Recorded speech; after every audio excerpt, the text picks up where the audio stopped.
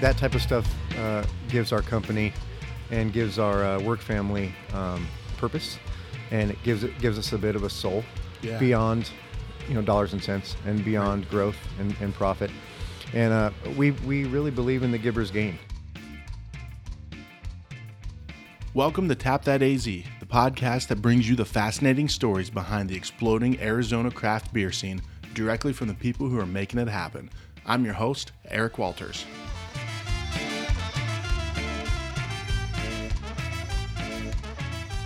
In this episode, I sit down with Doug and Brad from Scottsdale Beer Company. These guys are doing some awesome stuff, giving back to the community, but also making some great beer and some awesome food. If you can't tell through this interview, I love their giant tots. So when you go there, make sure you get those giant tots staff style. So let's tap into Scottsdale Beer Company.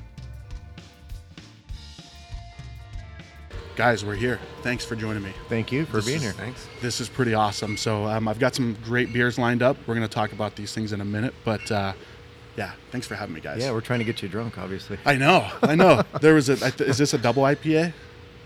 It's 8%er. Okay, yeah, and then we got the barley wine creeping That's over my shoulder boy. here. It's I know. 11 points for you. Yeah. Save that for last. Yeah. So kind of take me back to the beginning. What's the story of the beginning of this place? Sure. Well, the beginning of the brewery, really the genesis of the idea for Scottsdale Beer Company came out of our perceived need for better beer culture in Arizona. I'm from Fort Collins, Colorado. Oh, okay. Obviously we come from a place, my business partner Tom, who's not here with us right now, but Tom's from Seattle. Gotcha. Worked for Pyramid Brewing for 10 years with George Hancock, Phoenix Sale, and George passed, but was a real strong mentor of ours. So we, when we both came to Arizona in 2005, we recognized that the culture just hadn't caught up here yet, compared to our home states of Colorado and Washington, respectively. Right. So when we were looking for places to go, like after rounds of golf and whatnot, and after work, we ended up going to the same 2 or 3 places all the time. In Phoenix here? Yeah, in Phoenix. So we went to Four Peaks all the time. Right, yeah. We would go to Whole Foods, and actually at the Whole Foods we had a lot of our brewery planning meetings at the bars inside, the draft systems that were installed during our planning phases in a lot of those Whole Foods. Okay. We would go to the typical craft beer bars and things like that. But it was always the same 3 or 4 spots that we would find ourselves frequenting. And so when the idea came, it was really a space here, and there's really room here for us to sort of appropriate that culture from our home states here in Arizona. Yeah. We started to ask ourselves, what would that look like? What would we want to build? And ultimately it was, we want to create something where guys like us would want to go. Right. And so that we had more options. We wanted to create an option for ourselves, essentially. Okay. And that's how the idea began. And, here we are 3 years later at Scottsdale Beer Company. Yeah. Nice, man. And so I saw a sign. Was it the Odell sign? Yeah. Is that still in here? Yeah. That's odd, right? Well, it is odd. And we have a unique relationship with Odell. Okay. Brad, our head brewer, to my right here. Brad, over here. Is it your cousin? It's my sister's nephew. His sister's nephew is the CFO at Odell. Okay. Gotcha. One of my good college friends, Smitty, is their marketing director. Gotcha. One of my good college friends, Kaylee Schumacher, runs the tap room. And Doug Odell has been here a handful of times and was sort of instrumental in helping us realize our vision and get to a place where we really believed we could do what we needed to do. Gave us some very sage advice on what he did and the type of organic growth that they underwent. And then on the other side of that coin, Odell is unique in that they do a lot of the environmental initiatives that New Belgium and those other type of breweries do from Fort Collins, but they don't talk about it. Okay. They don't market to it. Right. All of the taproom revenue at Odell goes to charity. A lot of people don't know that. They don't talk about that either. Wow. Tens of thousands of dollars a month that they give to local charities, but they don't necessarily use those as marketing points. Sometimes they'll talk about that after the fact. Okay. So we found that real admirable. So for us, Odell was sort of the model. Yeah. That was a great brewery for us to look at and say, how can we be more like Odell, because we thought they make great beer, very slow organic growth. Mm-hmm. They didn't leave the state until year 7. They're still only in 14 states. Really? Yeah. How long have they been around? 93, I think he started making beers, and I mean originally good amount of time though. Long time. I mean compared to and we always compare and contrast to New Belgium because they're a half a mile apart, and those are sort of the two staples when I was at Colorado State. Right. And just a different philosophy. Okay. They were comfortable being what they were the entire time, and sort of let demand drive their growth instead of focusing on the bottom line and really trying to drive the growth of the company that way. Yeah, nice. And they attracted good people. Okay. And we saw that right away. And in my opinion, they make some of the best beers around. The way they use fruit is very subtle. It's very, very conscious. All the beers that they make. Yeah. Very smart in the way they make beer.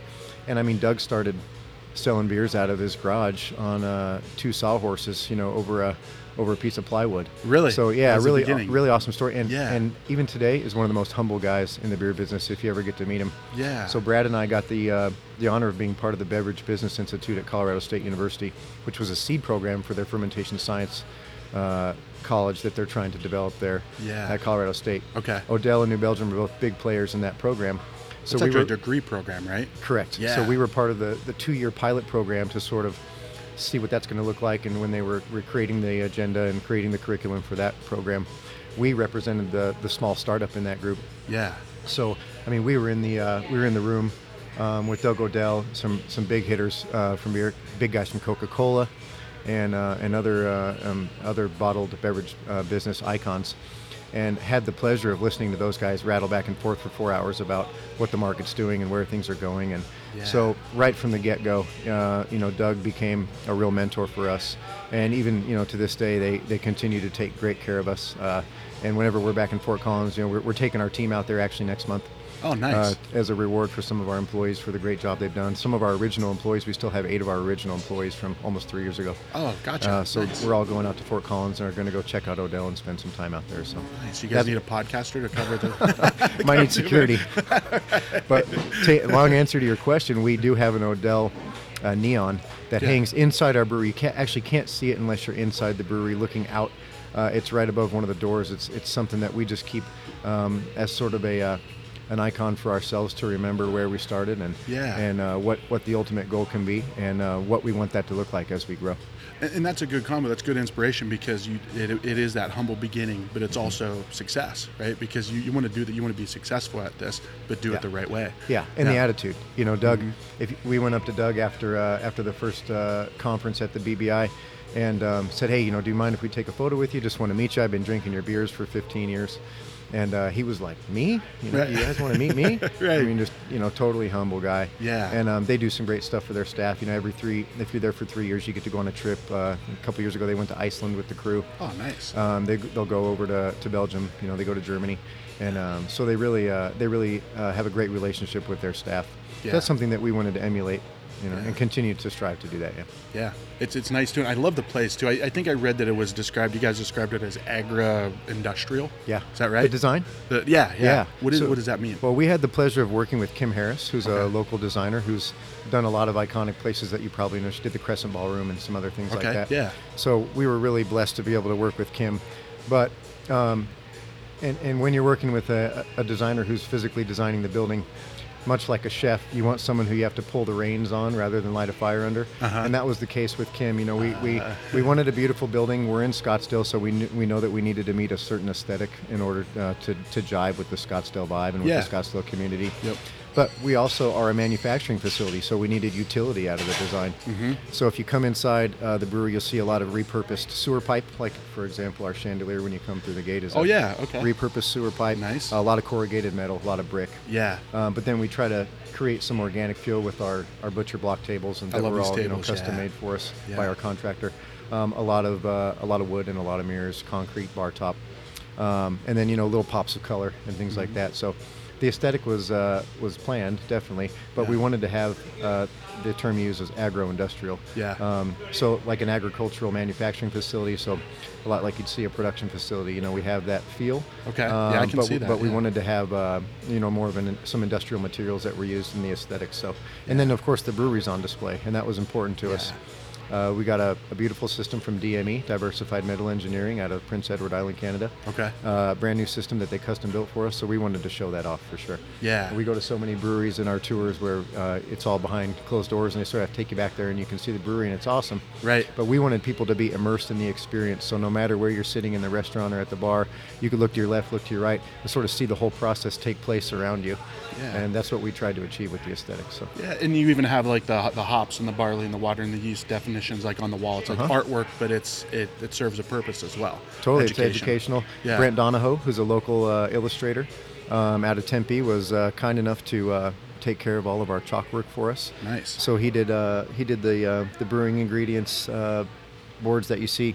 He did a bunch of little chalk work throughout the building as well. As you wander around the building, you can see his touch in the hallway. Right? Back bathroom towards bathroom. Yep, Yeah, towards the bathroom. Yep. Then here where we give otter pops away, Okay. which is especially pertinent in these hot summer months. Yeah. And he did all the signage for that. Nice. And then we have brewing ingredients right out of the gate up front. You can see malts and hops, and we love when our guests come in and are able to touch those and pulverize those hops in their hands and smell those oils. And the kids get in there, what are these? So it's an opportunity for us to talk about the basics of beer, which is one thing that is important to us, because we do get a lot of introductory kind of people that are new to the craft beer scene because we're a big restaurant. Right. We get a lot of people that we have the opportunity to provide some education for and be the first impression for craft beer. Yeah. So it's important for us to make sure that they have a really good experience in a craft brewery.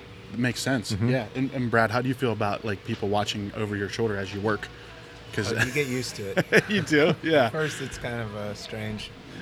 Yeah. But you definitely get used to it. And people look at you at first, but then they begin to ignore you, and so you kind of can relax after a while. Then you want the attention back, right? A little bit. Like, wait, please, sure. please look at me. You can catch Brad rocking and rolling back there sometimes. He'll drop his guard. Yeah. And we'll have some Pantera or Lamb of God rocking back there. And you can't hear it inside the restaurant, but you'll see Brad. Oh, yeah. You'll see Brad rocking back there. And that's why, he's not having a seizure. He's back there. Right. Rocking out. That's awesome. Those are the moments where I forget everyone's watching me. Yeah, you're in the zone, man, right? And that's why you make such good beer. You just zone in. Have you guys ever seen the, what are they, the headphone like discos? Where people all put on headphones and they're all dancing, but if you're watching them, you can't hear anything. Yeah. That's Brad back here making his beer. Yes.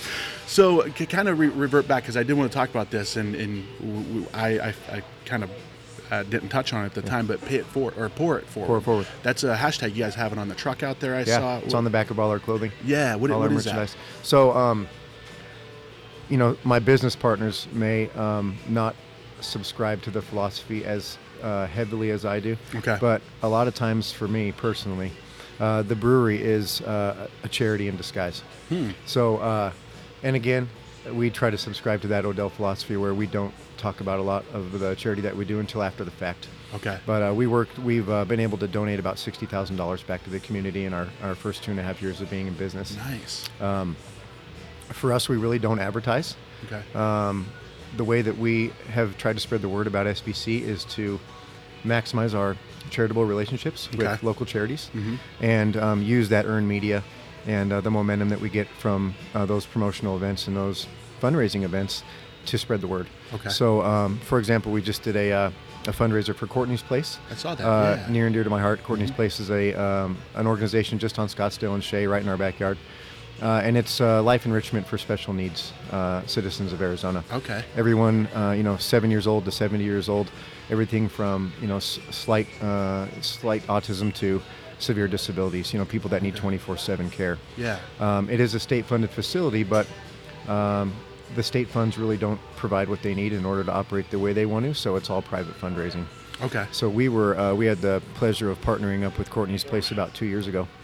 And the beauty of that is that we get to spend time at the facility, which is a totally humbling experience. Okay. And that's really enriched the lives of our employees and me personally. Yeah. And when we're able to do those types of events, and we call it pouring it forward, it really creates an energy among our staff where they all get involved. So, for example, for that event, everyone volunteered that day. Oh, okay. So they gave up their income for the day. Yeah. We gave up the restaurant's income for the day, and truly did, pour it forward for that event, and we're able to raise about $29,000 in 4 hours. 4 hours. Yeah, That's amazing. for the charity, that's awesome. about 10% of their operating budget annually. Wow. That we were able to generate in a 4-hour time period. In one day. That's in impressive. one day. Yeah. And that type of stuff gives our company and gives our work family purpose, and it gives us a bit of a soul beyond dollars and cents and beyond growth and profit.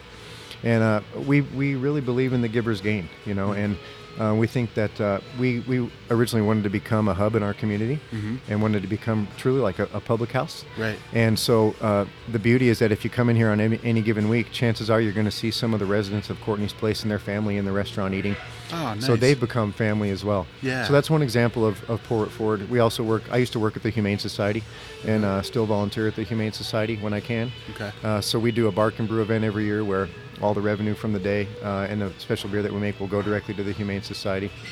Nice. But we've been able to work with about 14 or 15 local charities and pour it forward for them. Yeah. And that's to me, that's central to our mission. It's not real sexy to talk about. And you'll find that, Brad and myself and Tom, we're not big self-promoters. I just got an Instagram account about 3 weeks ago. I had to get a Facebook account so I could be an administrator for our business page. Yeah. But I don't really use social media personally. Okay. I don't have a beard. Okay. You don't. Yeah, I don't have a beard and I'm bald. No beards. Yeah. Brad's the only hair in the group, so we don't have that to talk about. Right.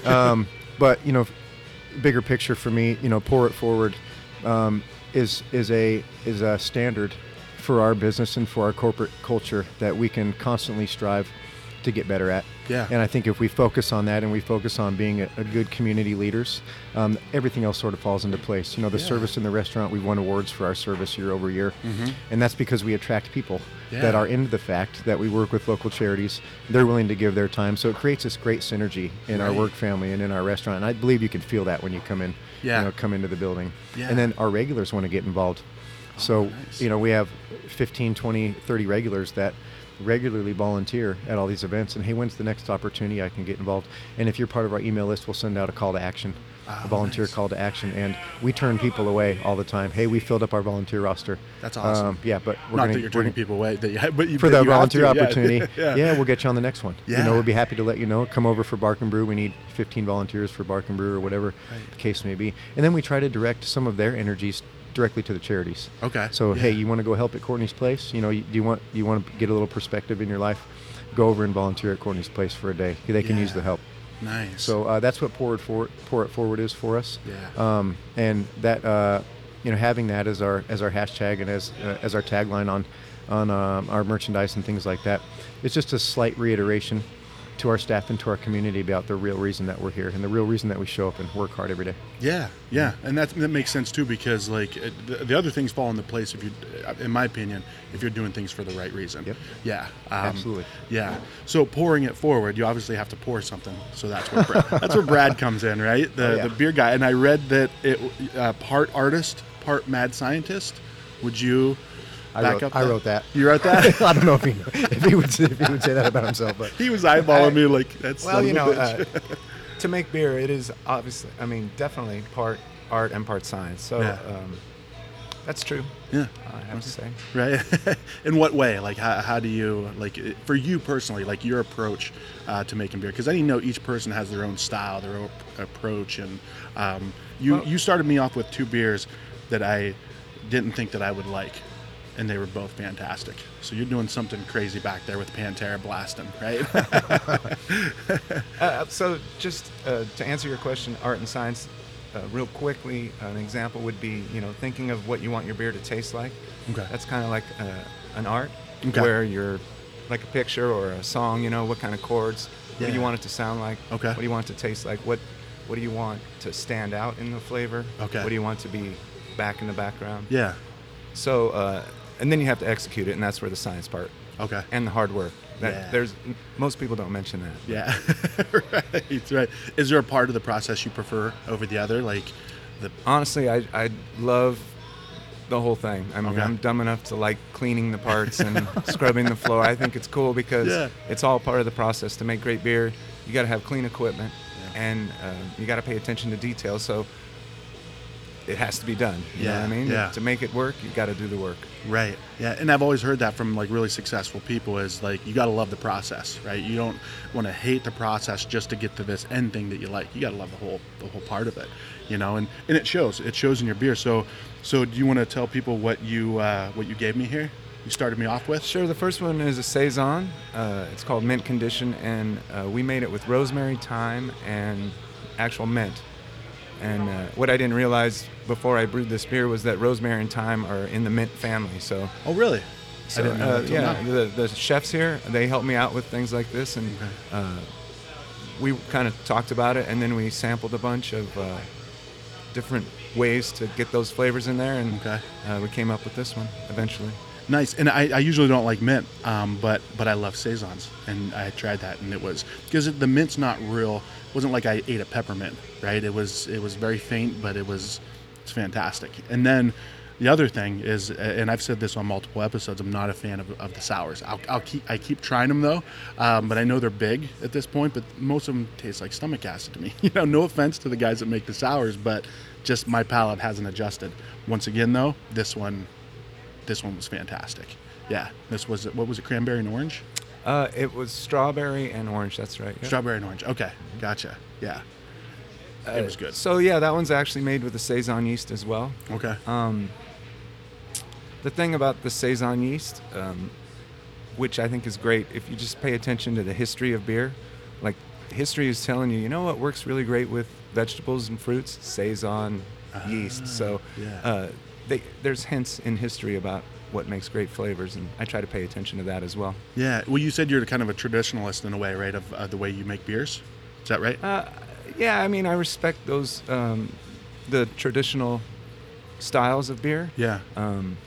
I just think it's cool how each, like for instance in Germany, the towns have their own special beer that they make, and so like all the breweries will make kind of the same beer, and they've been working on it for hundreds of years, so you got to think they've come up with a pretty good flavor after all those years. Right. It's got lasting power, right? Exactly. So that's the part I respect, the history of beer making. Yeah. And then you guys have recently won awards, right? Like Strong Beer Fest. You won some awards over the last couple of years, right? That's right. Yeah. Yeah. I can tell you don't like talking about it a lot, but I'm going to make you. I told you we're not self-promoters. I know. No, that's great. That's why you got me here. I'm going to pull it out of you guys. Yeah. So no, it's awesome. And I mean, I see trophies up there. That's a baseball bat. So I don't know. We support a lot of local sports teams. So we have a hockey team, a curling team, a softball team. We support women's disc golf team here in Arizona. Yeah. So that's part of pouring it forward for us, is making sure that we are showing a lot of love to. We focus on people and animals in need primarily, but we try to find some space for those too. But we did win.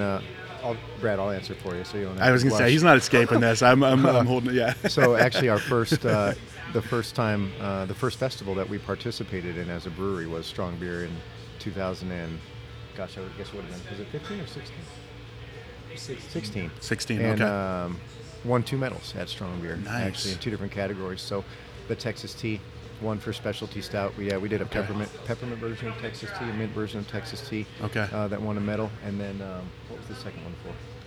It was the Quadzilla. Quadzilla. So our Belgian quad, yep. Yeah. And that one for the Belgian category. So, and for us, that was a great affirmation that we were maybe on the right path as far as the way that we were making beer and Brad's approach. First competition we entered 2 beers and 2 beers medaled. So we were pretty proud of that. That's pretty awesome. Yeah. So, and you guys just increased capacity, I saw, right? Yeah. Like the capacity of by 40%. 40%. Wow. Yeah. Okay. So it sounds like a big number, but it's 50 to 70. Right. Right. Yeah. Okay. But we did. And we're adding another 20 barrel fermenter in the next few months here, next 4 or 5 months. Okay. That will allow us to dedicate some of our smaller fermentation vessels to lagering. And to a dedicated sour program. And that's something that we've been wanting to do. But we do have a 220-seat restaurant. And, we're a busy place. If you come in here on a Friday or Saturday night, even now in June, last night we were on a 45-minute wait for about 2 hours. Really? Wow. So nice. We rock and roll here. It's a testament to Brad's talents and to our chef's talents. Yeah. But we have to feed the restaurant, and so we've created an interesting challenge for ourselves, because we want to get creative and get crazy, and Brad does that on our small system a lot. Yeah. But we have to appease the masses, if you will, in the operational side of the restaurant. So we sell a lot of those base beers, Big Mouth Blonde. That's our 5% blonde ale, and we one here. Yep, we pound that out. We call it our gateway beer. So if we have someone who comes in and asks for a Coors Light or a Bud Light, we say, hey, we're going to give you a sample of the blonde. If you like it, your first one's on us. And hey, nice. Congratulations, you're a craft beer drinker. That's awesome. Yeah, it's a good opportunity for us. Yeah. Hefeweizens in our wheat beers, the Belgian wit that we have now, those are really popular beers. They move really fast. Yeah. And so we do have that challenge of keeping up with the restaurant's demand for the more basic beers, which I think we make really well. But the increased fermentation capacity will allow us to venture outside that box a little bit, and also allow us to get out on the street more. We have about 45 accounts now around town. Some great accounts. We're in Casino, Arizona, Talking Stick. I saw that, yeah. Whole Foods. We've been at JW Marriott, Kierland. Nice. And of course, then your low-hanging fruit, as I like to call it, the craft beer bars who are hungry for local product. Right, yeah. It's an honor for us to be able to be in those places as well. So that will allow us to have a little bit more penetration on the street and be a little more effective in our ability to supply those local partners when they ask for our beer. Yeah. And you know what? A thing that came up recently, and just a conversation I was having with somebody was the challenge of having beer distributed, but then also having that available at your tap room, right? Because I've seen breweries that I'm like, dude, I tell my buddy, you got to try this beer. He's like, I went to the brewery, they didn't have it. I'm like, well, they had it at this place, but they, because they're putting it out, but then they run out in the tap room. So that's a tough balance, right? It is. Yeah. Yeah, it's definitely a challenge. My past job was in supply chain, so it's something that I've done before is monitoring sales rates and predicting when we need to have the next beer ready. But it is definitely a challenge. I'm going to brag on Brad a little bit here. I don't want anyone to come recruit him, but I really believe that he's the smartest brewer in the business. And Tom, with his 15 years of experience at Pyramid and Santan and in Seattle, would say the same thing. And what a gift it is to have a brewer that understands supply chain. Yeah. And understands, it brings the business acumen to the table to take some of that pressure off of us as operators. Yeah. To be able to understand that and to respond to the real-time data. That we're able to feed them through our POS system, and we react accordingly. And when we meet weekly, we talk about what beers are we comfortable running out of for a couple weeks. Another answer to your question is that there's a lot of local craft beer bar operators that are really good at buying a keg and then wait until it's gone here and then putting it on there. Oh, really? Yeah. We hope that doesn't happen with like our fresh IPAs and things like that. But we've been out at Texas Tea here, and all of a sudden we'll see, Texas Tea is on at this particular place, and it's like, right. And they saved that keg and waited until we were out of it. And I think that's great because we as a buyer, we do have some guest beers, and we understand that and do the same thing in some cases. We hoard some of those great beers and wait till the timing's right to release them. But so that's another reason that maybe you encounter that sometimes, where we have it out on the street, and then it's gone here. Right. Yep. Yeah. Well, either way, you're making fantastic beer, man. Like I've only tried one of the 6 here. 2, actually. That Texas Tea was fantastic. I'm gonna try the Hazy Train? That's our Hazy Train. That's our newest IPA. So when I first started these, it's a Northeast IPA, kind of. Right. Yeah. So why has the Northeast always made the hazy IPAs? I won't pretend to know the exact history of that, but there's the most famous example of that would be Heady Topper. Okay, I've heard lots. I've never had one, but I've heard it's fantastic. So there's a lot of famous beers right now. I'd say that's definitely the hottest trend going on right now. Yeah. And every one I've tried is a little bit different. But the general philosophy behind that beer is you want a little bit softer water profile. Okay. You want the bitterness to be lower. You want those hops to be really bright and juicy and fruity. And that blends with the yeast that you use, which is generally some sort of English yeast, and you let it ferment a little bit higher temperature. Okay. And that brings out the fruity flavors of the yeast, which blend really well with the fruity flavors of the American hops. Oh, gotcha. Okay. Right. So is it considered an APA then? An American Pale Ale? What is? No, it's definitely an IPA. Okay. What is the difference? But it's different than, I would like maybe the West Coast IPA. The difference would be in the water profile. Gotcha. On a West Coast IPA, for instance, Pliny. Yeah. That thing is really bitter, and so they do that through adding hops, but also through the water. Okay. And so on a New England style IPA, you're not going to have the same water profile. So even adding the exact same amount of hops, it's going to taste differently. Gotcha. It's going to be a lot smoother. Okay. Gotcha. This one's really good. And this is, it does have a little bit more of the IPA taste than I expected. And I like that though, right? Because I've had ones that kind of taste like a mimosa. You know, like not like mimosas, but I'm like, when I want to drink a mimosa, I want to drink juicy. Right? Yeah, like juicy, like fruity. Yeah. And this has got that, but you can also tell you're drinking an IPA, which I like that. I think that's a good balance. Right. Yeah. So again, the way I like to approach it is there's these traditional styles IPA, and you can tweak them a little bit, or you can tweak them a lot. Yeah. I usually tweak them somewhere in the middle or to the little side. Yeah. Okay. Gotcha. And I'm going to try this barley wine too. I honestly think I've never had a barley wine before. Always heard good Wow. things about it. Yeah, I know. Sweet. These guys are both looking at it like, are you kidding me? No, I'm thrilled. Right. Yeah, we So get it's my to first. have a first with you here. So a lot of caramel malts. It's high in alcohol, and there's a lot of residual sweetness that's left over, so it's going to be sweet on the palate. Yeah. In this case, it's an American barley wine, so Okay. it's a lot hoppier than an English barley wine. It is pretty hoppy, yeah. Yeah. I like it though. But it's still sweet like a barley wine. Yeah. So it's kind of a balance. It's if you're old enough, you might remember some of the early IPAs kind of tasted like this, real malty and real sweet, and Okay. also hoppy. Yeah. What were some of the early ones?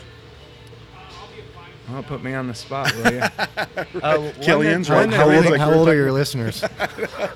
From 20 to 60, I think. So One that just comes to mind real quick is the Left Coast. Their double IPA. Okay. It's been around a while. Gotcha. It always reminded me of a barley wine because it's so sweet and dark. Man, that's so good. 11%, you said? That's sneaky. That can be a sneaky beer. Yeah. Doug's shaking his head like, yes. Oh, yeah. That one will sneak up. That'll on help you. you lose the floor. Right. What time is it? It's like 11:15, so I should probably. I'll drink the rest of this one, AM. but after that, 11:15 a.m. Right. That's good. Yeah, I was hoping we didn't clarify that. But so another big thing about this place, and this is what draws my wife into this place, is the food. Yeah. The food is unreal. Yep. Like my wife is usually like, why don't we go here for a beer, and then I want to go to this place for food. And I said, well, I've heard they've had really good food, so let's try this out. And she was blown away. Yeah. So you guys got a chef, right? Yeah. Like a guy who. Well, we've had a everything. lineage of incredible people. We've, again, I think part of our bigger philosophy has attracted really good people, and that isn't lost on the kitchen. So, Chef Kevin Binkley, local staple, and has become a friend of ours. We've had 3 or 4 of his guys come through here, and they've moved on to bigger and better things. We've had a couple guys that Justin Olson was here for about a year and a half and is now running Cafe Binks up in Cave Creek. Oh, gotcha. Okay. But we still consult with those guys on a regular basis. We text all the time. We talk about recipes. They'll come in and help us out. Jason Dwight of Perception Foods. Okay. Jason is an incredible talent.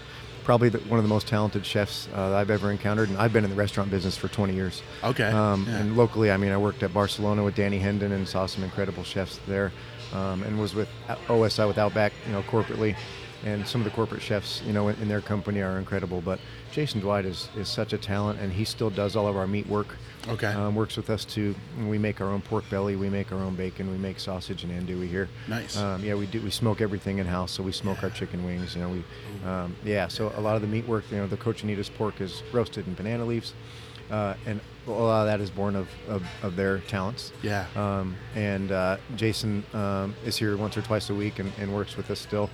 And then our actual cooks, the guys that are the boots on the ground, Right. are incredibly talented guys. And we bring a philosophy of food to the table that I think is unique because food is the way that we commune with our physical environment, and beer is too. Yeah. And probably the most intimate way that we interact with the physical earth, outside of working with animals and people. Yeah. Food is we directly ingest something that is born of the earth. Yeah. And so we have that mentality in the kitchen that it's really important.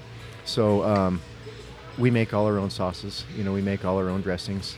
Again, we make our own bacon and things like that. And for that reason, I think even if that's lost on someone as far as the culinary sophistication of the program, you taste it and you feel it on the plate. Yeah. You feel do. that love on the Yeah. plate, and I'm sure your wife, that's what she's talking about. Yep. And that makes us a very prep-heavy kitchen. Mm-hmm. So our first guys are here at 8 in the morning every day, Gotcha. getting going on prep. Yep. And we bring in, we have food orders that come in every day. We get fresh seafood every day. Oh, wow. We use walleye in our fish and I was chips. gonna say, I saw the walleye. Yeah, Yeah. that's something Very you few don't see very places use often out walleye here. all the time, and it's not the Argentinian brown crappy stuff. It's Right. it's from the Great Lakes. Okay, We're nice. able to get it from a Canadian fishery that isn't restricted by the same seasonality that U.S. fisheries are. So the same lake on the Canada side, Yeah. we pay a little bit more, and it's an imported product. Yeah. And so those little types of decisions, when you add all those up, if you have 50 or 60 of those little decisions when you're designing a menu, if you lean towards the philosophy of food being the way that we commune with the earth, then all of a sudden the sum of all those little decisions is a great restaurant. Yeah. And in turn, we attract great people. We get good cooks that come here because they want to learn. Yeah. Because they're adding to their portfolio, they're adding to their skill set, learning how to work the meat program with Jason Dwight, and learning some of the techniques that Justin and Alex Schreivokel of Cafe Binks have brought to the table for us. And that's a self-perpetuating thing. Yeah. And we are able to incorporate seasonality. We change our menu every 3 months. Oh, okay. We have 8 or 10 things that rotate on a daily basis. We have a rotating wing sauce. We have a rotating cookie skillet. We rotate cheeses. We make fresh mozzarella in-house. Wow. So all those things that we're able to do, the sum of all those parts and all those decisions is a great restaurant. Yeah. And we felt like we wanted to have the same approach to food that we do beer. Mm-hmm. And that same importance, and give the same energy and the same amount of resources to both. Yeah. And so that's our logo. It's a meat cleaver and a mash paddle. I saw that. So yeah. it's where pint and plate collide. I think it says on our website. Yeah. And that's the idea. Yeah. Great food deserves great beer, and great beer deserves great food. Yeah. And the major complaint we got when we were forming the idea of SBC was, like you said, we go one place to drink and we go another place to eat. Yeah. And I thought that was a travesty. You should be Yeah. able to get both of those things in one spot. Yep. And as a brew pub, we knew that if we're going to open a kitchen, that's the way we wanted to do it. Right. And Tom and I were lucky enough to have restaurant experience, because a good, a restaurant is a challenge. Mm-hmm. Running a restaurant it's thin margins. It's a tough business. Tom and I are lucky enough to have worked for some great operators, so we brought all that experience to the table. Because a restaurant can sink a perfectly good brewery. I mean, I've seen it happen in other states, and Meaning like that, just what has to be put into the restaurant part. absolutely. sinks And, the- and you actually yeah. see a lot of breweries now trying to open restaurants. Yeah. They want that retail space to get retail rates for their beer. Yeah. Because wholesale is a tough model too. Okay. Production brewery is a tough model too. Yeah.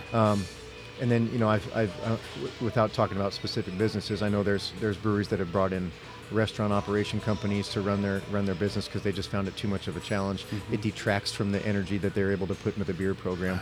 Interesting. But Tom and I and Brad, we work it. I mean, we all work 60, 70-hour weeks. If you come here, you're going to see Tom or me. If we're open, you'll see one of us here, one of Yeah. the two bald guys. Okay. I sweep the parking lot every morning. I mean, we're Yeah. totally connected with the business. That's awesome. And Yeah. I think that you feel that, like we talked about when you come in, and even just something simple like the fried pickles. Yeah. We get those cucumbers locally, obviously when we can, seasonal restrictions, but we brine them in-house. Okay. We use tapioca starch, as the breading on that. Nice light starch. We make the cucumber ranch that come with those fried pickles. Ooh, and that ranch is fantastic. Yeah, too. thank yeah. you. Yeah. The only thing in our freezer is some proteins and hops. Okay. We don't have a microwave. No Chef Mike. Yeah. Chef Mike. Yeah, no I've Chef never heard Mike. that before. I like that. Yeah. And that's the only way that we're Yeah. comfortable doing it. So our dirty little secret is that we're an awesome restaurant. Obviously, we'd need to live in the brewery world. Yeah. We don't market as a restaurant. We don't participate in a lot of the restaurant types of things. Like, we've been asked to be part of a lot of festivals. We just Okay. don't have the capacity Yeah. to go do the taco festival with 3,000 servings, or the mac and cheese festival with yeah. 5,000 people over 2 days. Yeah. We just don't have the resources to do that. So Right. we try to focus on the people that are kind enough to walk through our door, and we know it's hard-earned money that they're spending here. We want to give them the best, so we put our heart and soul, into the food program, and I think that it shows. Like your wife says, Yeah. it certainly shows. She's a true testament to that. Yeah. tater tots. Those tater tots are amazing. Oh, so labor intensive, man. Are they really? Oh, so we have a great prep guy named John Martin. Okay. And John spends 3 hours every day just 3 hours a day. just making tots. Well, he's gonna have to spend 3.5 because I'm about to eat a shitload of those. Yeah. Little tip. Sometimes for family meal, we do family meal a lot here, where Okay. we feed everybody before shift or after shift, Yeah. and we'll take a couple dozen tots and mash them up and chop some bacon up on top and smother them with beer cheese and a little jalapeno crema, and the staff will go wild on that. It looks Are like you saying I should suggest that when I you order can do it. We'll do it for you. What's the style? How should I order it? Just staff style. Staff style. Yeah, Okay. staff style. Nice. We'll know what you're talking Yeah. about. But it's like a Awesome. shark. It's like a shark on a whale carcass. When the staff is turned loose on a tray of tots. Yes. Staff style. Yeah. Those things they're so good, and I didn't realize it. So is that like one of the top things? Like do people Pickles and tots are our number one Pickles. selling appetizer. Okay. Yeah. And side note, we also try to create a lot of value with our food menu. Yeah. We are able to have thinner margins in the restaurant side of it because we are a brewery, so we enjoy the margins of our retail beer sales. Tots and pickles are on happy hour, $4. Right. So Yeah. a great deal. You can come in here, and from the start, we wanted to have someone with a $20 bill to be able to come in here and get a couple appetizers and get a couple beers, Yeah. and be able to get out of here for $20. Right. And we've been able to retain that value, even though commodity prices are shooting up.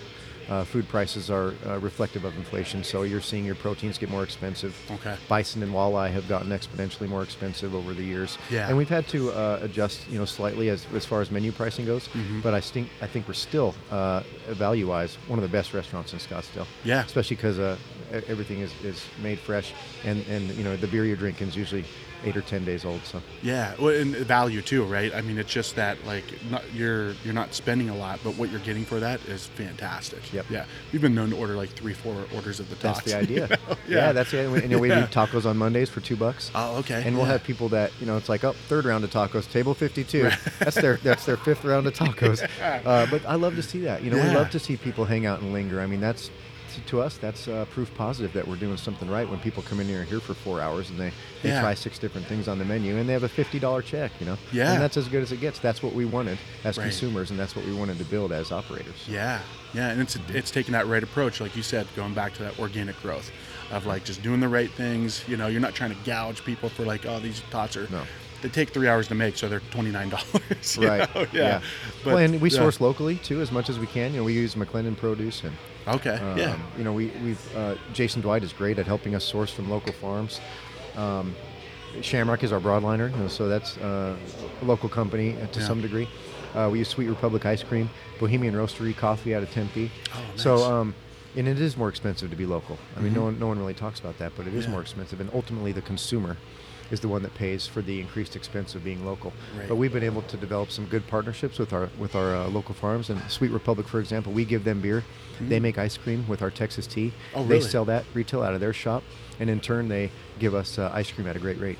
Really? So we're able to have some reciprocity with some of our local companies. Same with Bohemian Roastery. We buy their coffee, but they'll do special roasts for us where Brad can use in a beer. Yeah. A proprietary roast, that we can use in our beer creation. So we've been able to create some really good synergy with some of our local companies. All of our spent grain goes to Arizona Beer Beef.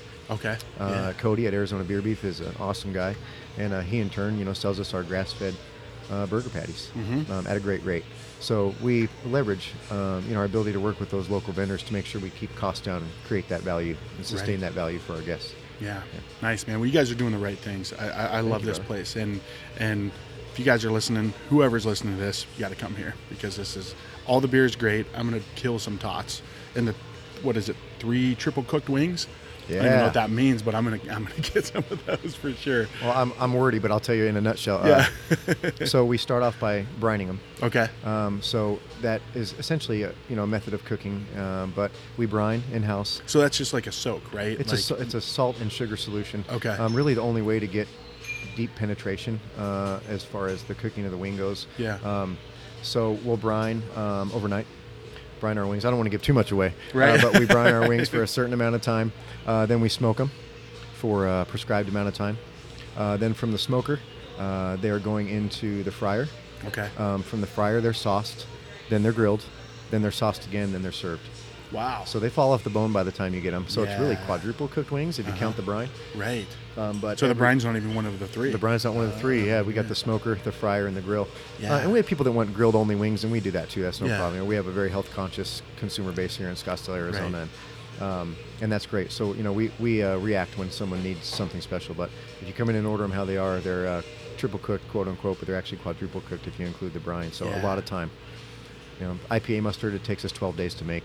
Really? Our ham for the ham and cheese sandwich is a 10-day brine.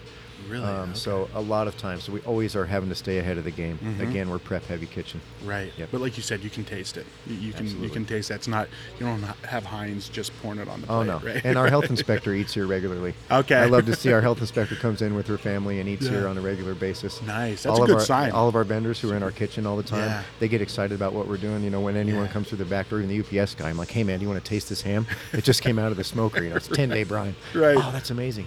Wow. So we have a lot of fun doing what we do in the kitchen. I need to get a job at UPS. That way I can try some of this stuff. They're probably hiring. Right. Yeah. So where can I know you just joined Instagram? What you said 3 days ago? 3 weeks ago. Right.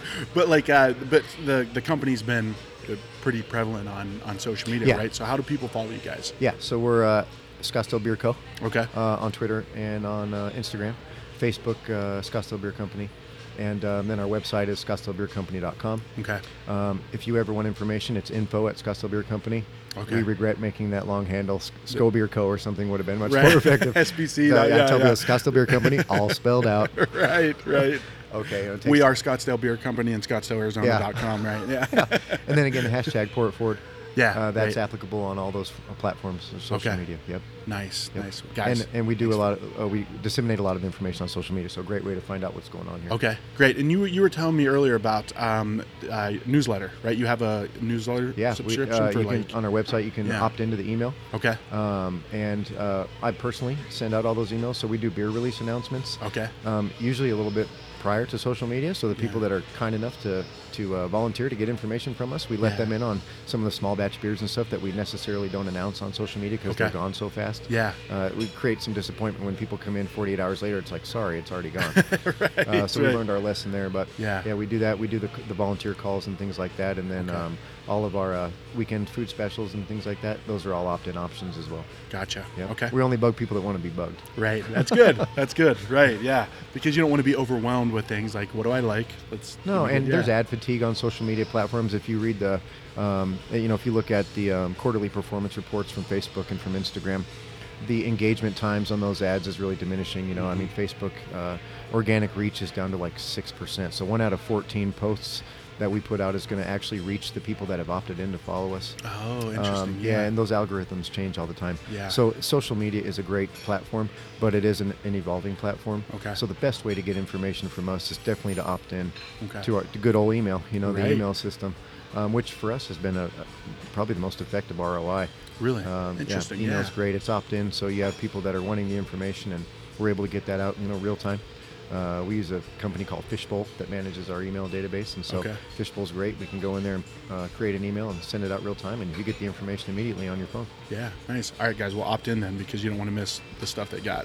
Tater tots, special release tater tots. I'm going to send you home with some tots. Right. You can tell I like them, yeah. Guys, thanks for doing this. This has been awesome. If you guys are listening at home, you got to get here. Great beer, great food, awesome people. Thanks. Man. I really appreciate it. Our pleasure. Thank you. Thanks for coming in. Esa negra linda me tiene loco y que me come poquito a poco. Thanks for listening to another episode. Hope you guys enjoyed it once again. And if you do, let's spread the word. Help me get Arizona beer on the map. Go to iTunes, give me a rating review if you're feeling up to it. At least tell a friend. Let them know that you like the show and they might like it too. In the meantime, always remember, stay awesome.